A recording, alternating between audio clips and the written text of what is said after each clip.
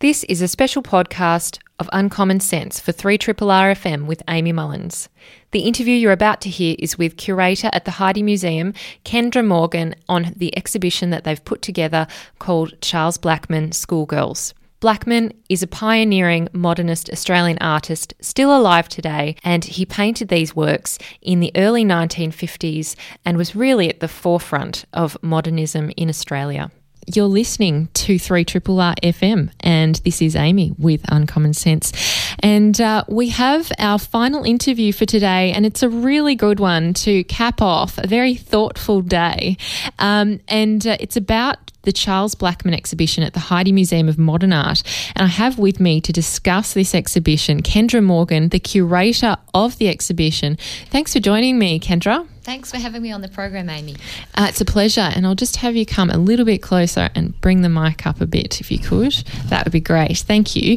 So, this exhibition, it is it seems like a fairly big landmark exhibition in a sense because it brings together so many of a man's series, an artist's series that you really don't see together or haven't seen together before in this scale. How many paintings are there as part of the Schoolgirls series in this exhibition at the Heidi? Well, there are 56 paintings in the exhibition, so it did take a while to track them all down. A lot of them are in private collections.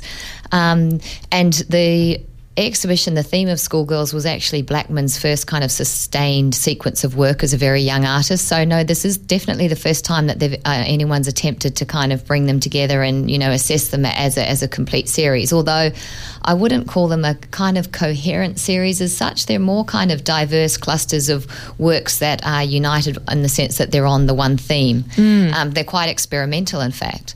Yes, because they have a motif that is, I guess, varied throughout all of these paintings. And as you say, some of them, they are in clusters because they have similar visual approaches in them. So one kind of cluster that I found particularly beautiful, one of the paintings belonging to that is Schoolgirl at Kooyong, and some of the things that made that really, clear that it was part of a series or part of a cluster within that was the colouring of it, which was so bright blue. It was this, but it's kind of like I think you say azure blue and this really beautifully strong pink salmon colour that it's definitely not naturalistic, and that's not the point. It's the colour really does bring out it contrasts the actual subject that's depicted, which is a schoolgirl walking home, presumably from school. Her head is downcast. She looks a bit despairing, but you don't know really what her, demeanour is, apart from the body language that she's got. But then these beautiful roses behind the fence, and this backdrop that is quite desolate for Kooyong. And it is really quite striking to see his use of colour, that pink and blues and just the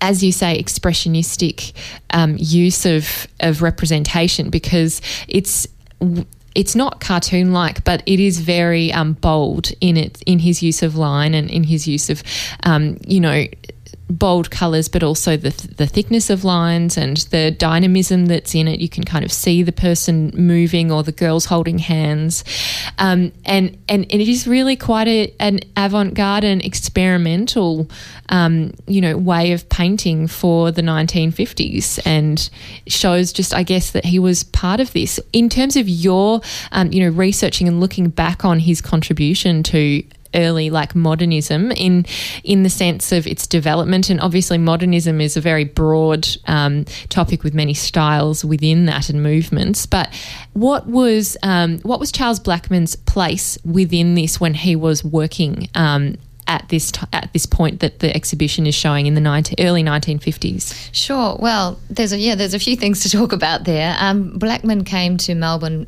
from Sydney, where he in 1951, and he'd had an art cadetship at the Sydney Sun newspaper. So it's interesting that you commented on his graphic style and the slightly cartoon-like quality, which you do see in some of the work. But he was really an inheritor, I guess, to the tradition of the avant-garde artists who came to the forefront of Melbourne modernism in the 1940s in terms of being part of the circle of artists who came in the, I guess, orbit of Heidi. So John and Sunday Reid, who were the founders of Heidi Museum, were clearly art benefactors, and they supported artists like Sidney Nolan, Arthur Boyd, Joy Hester, Albert Tucker, John Percival, and Danila Vasiliev. And all of those artists had an influence on Blackman's work. When he first came to Melbourne, he was exposed to the artworks by those artists through John and Sunday's collection. In fact, he knew some of them. Vasiliev, was still around and came to his studio and offered guidance. John Percival, he knew. Arthur Boyd, he knew. And he worked with John Percival, didn't he? And kind of carried his paints around on weekends. They painted together outdoors at Williamstown a little later. But also Arthur Boyd and John Percival gave him technical advice. And the painting that you were just discussing has enamel like house paint, and because he was very poor, Blackman, so he couldn't afford artist qualities paint, but also tempera, which they helped him to make himself from, a recipe from an artist's manual using egg yolks and pigments, and that gives it its that lovely chalky quality that you were talking about in the pink. So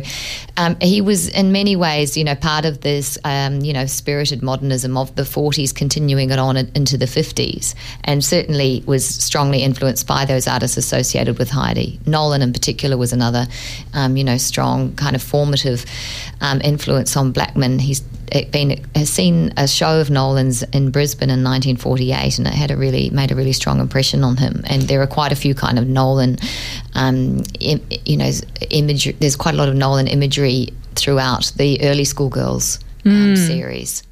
That's true. And some people may know Sidney Nolan's work from his Ned Kelly series, which is probably one of the most iconic in terms of well-known works by Sidney Nolan and series, which you can see at the NGA in Canberra. I saw that twice.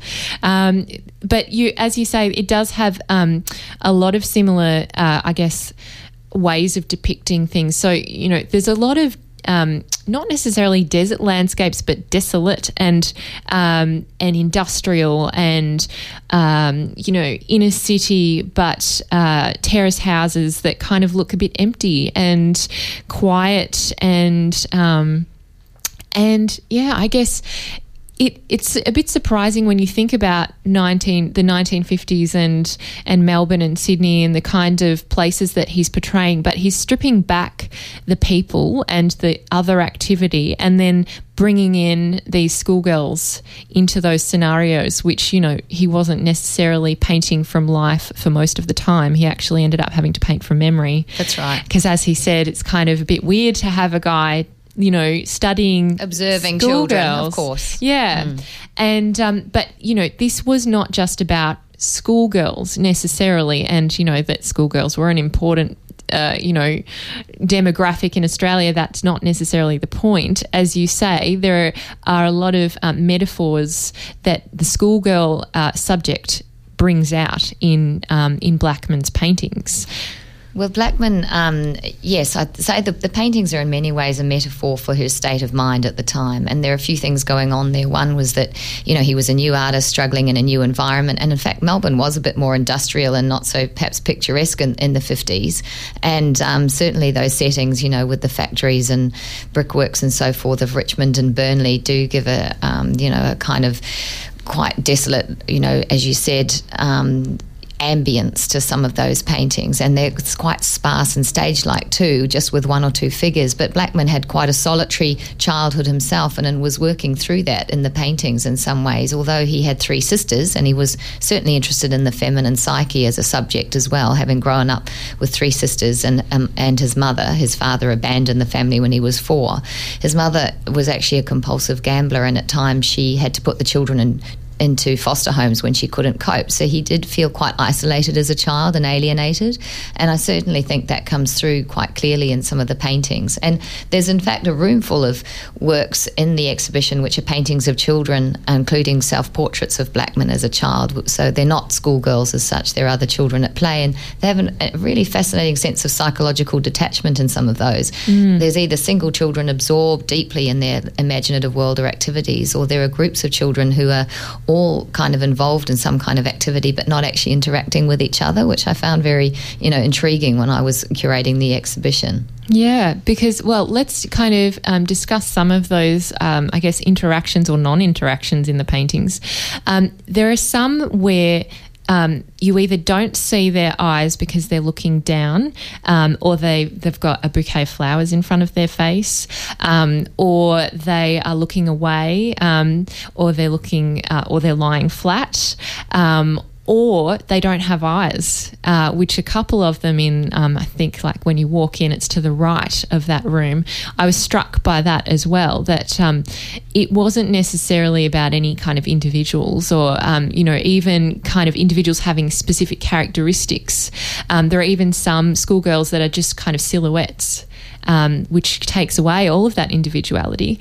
What do you think was behind this particular way of portraying these schoolgirls, and what do you think that it really shows? Well, I think that obscuring their identities universalises them, so they become not, individualised specifically. There's a broader message there. But also, fascinatingly, when Blackman moved to Melbourne, he came with Barbara Patterson, his partner, who soon became his wife, and she suffered from optic atrophy since birth and eventually went blind. And in fact, her vision was failing very rapidly in the early 1950s, and Blackman was having to kind of become her eyes and describe the environment to her and, help her through various situations. And a lot of those references that you made to the eyes being shadowed or masked sometimes or obscured by the schoolgirl hats, to me, indicate that he was trying to express something about Barbara's situation and her blindness. And in fact, if you look at the paintings, a lot of them emphasise sensations other than sight. So, the girl holding the bunch of flowers, she's smelling its perfume. In fact, it's called perfume. Quite a few of the girls hold hands. It's about touch, or they embrace, or they put their hand to their hat. And, it's really fascinating that, and it's quite a strong theme that Chris Wallace Crabb, the poet who, an academic and writer who wrote one of the catalogue essays, picked up on. He and I were discussing it after he saw the exhibition for the first time. He said, I really feel there are so many references to blindness. It's quite fascinating. It is, yeah. And then we go to, I guess, the next iteration of his Schoolgirls series, which it gets, like, the canvas gets larger. It becomes more monochromatic, so it's kind of charcoals and darkly lit settings. And, you almost think that schoolgirls probably shouldn't be in this environment because it's a bit scary. I got a bit scared looking at one of them with a big clock tower, beaming down with its light. But then they become floating. So there's one like floating schoolgirl. What do you see as to that development? Because he does move from, he's still using bold colour in some way, like it's still very bold and very, blanket. And he does mostly use enamel, which is one of the things I was querying, and then sometimes brings in oil at times, but not that often. How does he actually, like, what is this next iteration when you move into the next room, so from the first to the directly straight after, and you see these really large kind of monochromatic schoolgirls images? What do you see as that in kind of terms of the context of the full Schoolgirls oeuvre? Well, first of all, I guess that because this series was the first sustained kind of thematic sequence of work he did, the first initial works are quite experimental that were done in 1952, 53, and then he kind of hits his stride. And I see those later monochromatic works, from most of them are from 53, 54, as really Blackman shaking off the influences of the other artists and finding his distinctive voice. And those have quite, surrealist kind of qualities that you see in his later work. They are a larger scale. Again, he actually worked on really quite a large scale after the 50s, moving into the 60s. And they have a haunting quality, a very strong and dramatic use of light and shade and chiaroscuro effects, which you also see as part of his mature style. So he's finding his distinctive iconography and his distinctive approach. And as you've kind of indicated earlier in the series, the schoolgirl is often, alone in this desolate setting. She's kind of like this symbol of innocence in the treacherous city. And in the later work, sometimes there's a sense of, a narrative again beyond the frame. But like with the floating schoolgirl, she almost is like a predatory figure herself. So it's a bit of role reversal going on. And that work is meant to be the kind of ultimate final work in the series, although the schoolgirl motif became for Blackman like the black square mask of Ned Kelly for Nolan. He returned to it. It was like a touchstone that he came back to at various times throughout his career. So I definitely see those later works as being, very evocative of Blackman's, individual style coming through, the emergent hallmarks of his mature style.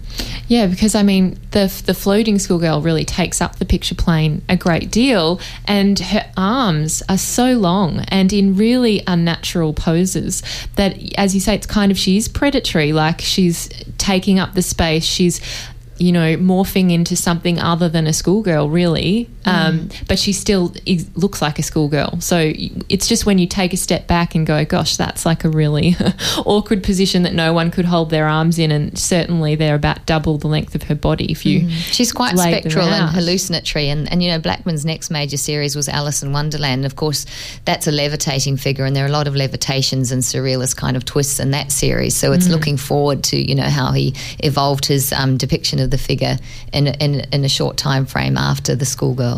Yeah, and let's talk about how it was received, because in the catalogue it references a Meanjin review, and I pulled it up actually to read it, and I found it so fascinating because it's talking about, well, I'll read a little bit out that I think is quite revealing. This is by, is it Alex McCullough? Alan McCullough. Alan McCullough. So he says, for it is true that post-war students have shown a regrettable, although quite understandable tendency to scurry for the shelter of the nearest payable cliche. Not so Blackman. He seems to feel constantly that there is an immense amount of work to be done in one all too short lifetime. There is no time here for relaxation, and that he really is punching way above his weight as a person in his early 20s who is, experimenting and having his first show in his small kind of shed/cabin in the back of a mansion in Hawthorne. Yeah, and these art people of Melbourne come and say, wow, this person actually could leave a lasting impression in Australia, and it's quite prescient because he does. But this is a positive reception to Charles Blackman, but he wasn't always understood, and his series wasn't always quite received in the way that people like John and Sunday Reid received him and his colleagues. What was the general population's reception of his work? Well, pretty critical, because Blackman was really self-educated as an artist. So he had the art cadetship for a short time at the Sydney Sun and had been a copy boy before then, and he'd done some night classes and painting, but he kind of mostly taught himself. And so he was considered untutored, which is why John and Sunday Reid liked him, because they saw him as an authentic voice. But he, in terms of, I guess, emphasis on academic training and so forth that was still prevalent in the 1950s, he was considered, quite an artist who really had no background. And when he first exhibited schoolgirl paintings in his the very first solo exhibition he had at a commercial gallery in May 1953 at Peter Bray Gallery, he had included in the exhibition a number of drawings, and one of them was not of a schoolgirl, it was of a swimmer, like a man who looks like he's foundering in the sea off St Kilda Pier. And the drawing of that work was deliberately crude and rudimentary to give it an expressive quality, but the other critics, Alan McCullough there being the exception, picked up on this and said that he couldn't draw, and that it actually created quite a controversy, that drawing, because Alan McCullough reproduced it in his positive review of the show, and many people wrote letters to the editor saying, what do you want about? Blackman can't draw to save himself. That's a terribly crude, awful image. And that really was the kind of mainstream reaction. Not many people understood what he was trying to do. There was, the predominant tradition in Australian art at that time was still landscape painting, or portraiture or still life. And the idea that subjective experience and expressing, kind of emotional, ideas in art was still relatively new, that had come through in the 1940s, and Blackman was continuing that. But the general reception was pretty negative. Yeah. And then if you're looking at, his commercial viability as an artist, if he's not getting this kind of, glowing public reception in general, how did he manage to produce such a huge amount of works that are, really quite significant? Well, he certainly was prolific, as that interview indicates. And I guess I think he said something like, once the floodgates open, you can't help yourself. And that, the paintings just came out over about 18 months to 2 years. He produced an extraordinary number of paintings and drawings, probably hundreds of drawings, to be honest. And some of them are absolutely fantastic and in the exhibition. But, he didn't sell anything. I think the Reeds and Danila Vasiliev, fellow artists, were the only people that brought anything. So a lot of the schoolgirls stayed with Blackman until the 70s, by which time his reputation had been established, and then they started to come on the market and people started to purchase them because they weren't understood at the time, and that was very common, for artists, modernist artists. Yeah, definitely. No market. And there were no dealer galleries really in Melbourne in the 50s, very few. It wasn't until the 60s that whole commercial arena took off. And so then when you're putting together an exhibition like this, which really does bring together the most number of this kind of work with the motif of a schoolgirl, how do you bring so many paintings and charcoal drawings from disparate sources, including private collectors who you may not know actually own these pieces? Like, what was your approach as a curator, and how long did it take you to really shape this exhibition and actually acquire for borrowing these works? Well, ideally you do need 2 or 3 years to work on a show like this. I had a bit of a shorter time frame in between other projects, but it did take a lot of sleuthing, and I enlisted the help of a lot of auction houses and gallerists and agents who purchase artworks for collectors to help me with the research. And I also went through the sales records of various commercial galleries, and of course a lot of the works were sold in the 70s, and people who bought them at that time, as it turned out, a lot of them still owned their schoolgirl paintings, which is wonderful, but they didn't necessarily live in the same house that they had in 1974 or so forth. So there was a lot of writing of letters, and in the end we did, in December, when I was really keen to get as many of the first schoolgirl paintings that were exhibited in 53 together as possible, we resorted to social media, and that was fantastic. We had such a great response. We found, we put one work on Instagram, which I only had a black and white illustration of, and a woman rang me and said, "Oh, you've got my mother-in-law's painting on Instagram." And I said, "Oh, would she like to lend it to the show?" And the family were lovely, and we were able to borrow that one. And we found another one through social media too that had gone with Blackman to London, been sold through Christie's and by various trail, that I led to a dead end, but what eventuated was that it was in the Wesfarmers corporate collection in Perth, so that's in the exhibition too. Interesting. So social media was fantastic. Who would have thought? Yeah. And also just finally, the Heidi, given that John and Sunday were collecting these works, you have your own significant permanent collection. What kind of works does the Heidi own and have of Charles Blackman, and particularly the schoolgirls? But I did see some of his other works in Heidi #1. Heidi has a really great, strong collection of Charles Blackman's work, particularly from the 50s, which was the decade that he lived in Melbourne. And because the Reeds were acquiring them, he gave them works as well. They supported him by giving him, paying a few of his bills, giving him painting materials, and they also purchased works, and he made gifts of works. So many of those have come to the Heidi collection from the Reeds by purchase or bequest. And then we do have 2 very, very strong schoolgirl paintings and a beautiful drawing, which in fact were the works that really inspired me to curate the exhibition just on schoolgirls, because I thought there must be some other very beautiful and captivating images out there. Yeah, well, there are. Then this exhibition really highlights it so well and is curated beautifully in terms of the movement of it and the order and the way things are put together. So congratulations. Well, thanks, Amy, and thanks for taking such a strong interest in it. You obviously look very closely at the paintings and the drawings, and it was really wonderful to hear your responses to them. Oh, thank you. Yeah, no, I really got into it, and I got that emotional expressiveness that I think he was trying to get across. So I'm hoping that we can get people along to check out this exhibition. And there's also an art by Twilight coming up at the Heidi, which people should check out. Is it this Saturday? Yeah, it's Saturday night, and it's actually lovely to come out to Heidi in the evening. And the weather looks good, the weather forecast, and you'll be able to buy drinks and something to eat, and it's a beautiful chance to see the exhibition in a slightly quieter atmosphere. Yeah. And there's some Triple R music DJs there who will be playing some nice ambient music to match the exhibition. So yeah, do get along. Highly recommend it, and Heidi's just a beautiful place to hang out anyway. So thank you. It is, especially at this time of year. It's gorgeous out there. It is perfect. Yeah, it's going to be my second home.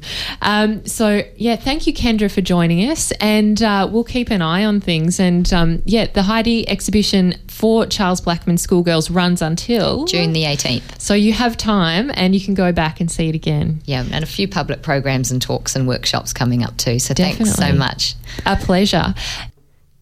And you've been listening to the Uncommon Sense podcast. I'm Amy Mullins, the host of this show on 3RRR. You can listen in every Tuesday in Melbourne at 9 a.m. till 12 p.m. And if you are elsewhere, you can listen online through the RRR website. Hope to see you again next time.